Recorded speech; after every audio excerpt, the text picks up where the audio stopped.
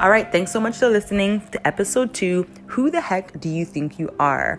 I'm about to give you the challenge for this episode, and I'm really hoping that you take some time out to go through it. I really believe it will be something powerful for you. Now, there are a couple things that I'm going to ask you to do. That's why episode 2 was like a couple seconds shorter. Come on, it was under 10 minutes.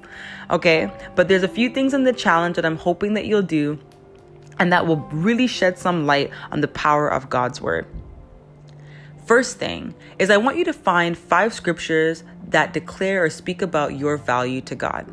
In episode 2, I mentioned one of them, the fact that God loved us even before we loved him, that even while we were sinners or stuck in our sins, stuck in our bad habits and our bad ways, our unrighteousness, he still loved us. That shows that we are valuable to him. Google it if you have to. Find where that scripture is, write it out, and meditate it over yourself. I want you to find 4 others. Come on, I really believe that you can do this. 5 scriptures that talk about your value to God, how valuable you are to him. Meditate on these until really they are scriptures or words that you can really stand on, for you to remember that you are valuable to God. Your value also means that you have so much influence and so much power to impact lives around you. That leads me into part 2 of this challenge. I want you to write a list of people that you know you are valuable to, or write a list of people that you know you influence day in and day out. Now, I know you might want to be extremely humble, and you might want to say, I don't really think there's anybody that I influence, or I don't know how valuable I am to people.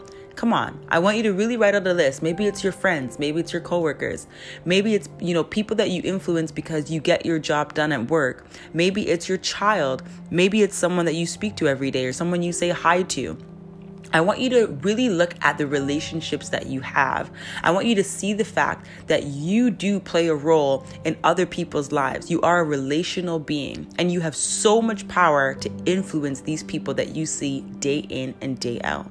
Write it out. Let me know what you come up with.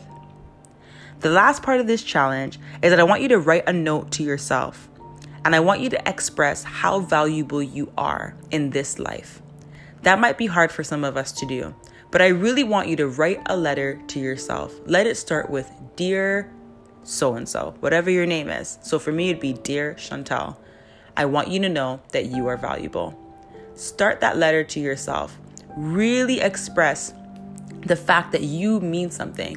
And if you're having a hard time with this, ask yourself why. Ask yourself, what is it that you believe about yourself that you're not able to really come up with a letter? There might be different reasons, but we can discuss that later. This is just a part of the challenge. Last but not least, I want you to identify if there's anyone that has ever made you feel invaluable. Again, this might be something that's a little bit hard to do, but maybe this might pinpoint people that we need to forgive. Maybe this might pinpoint people that really has crushed our spirits or have set brokenness in our lives in different ways. Write those names out, and let's together believe that we can bring them before God and release the unforgiveness in our heart. Unforgiveness holds us back in so many ways. We think that we're really punishing maybe the people that have hurt us, but we punish ourselves by holding on to unforgiveness in our heart and in our lives. So let's look at how we can get rid of that unforgiveness and really establish God's love, heal those broken places so that we can be the best people that God has created us to be. All right, that's it for episode 2. I'm really looking forward to hearing some of your responses in your challenge and dialoguing with different ones of you.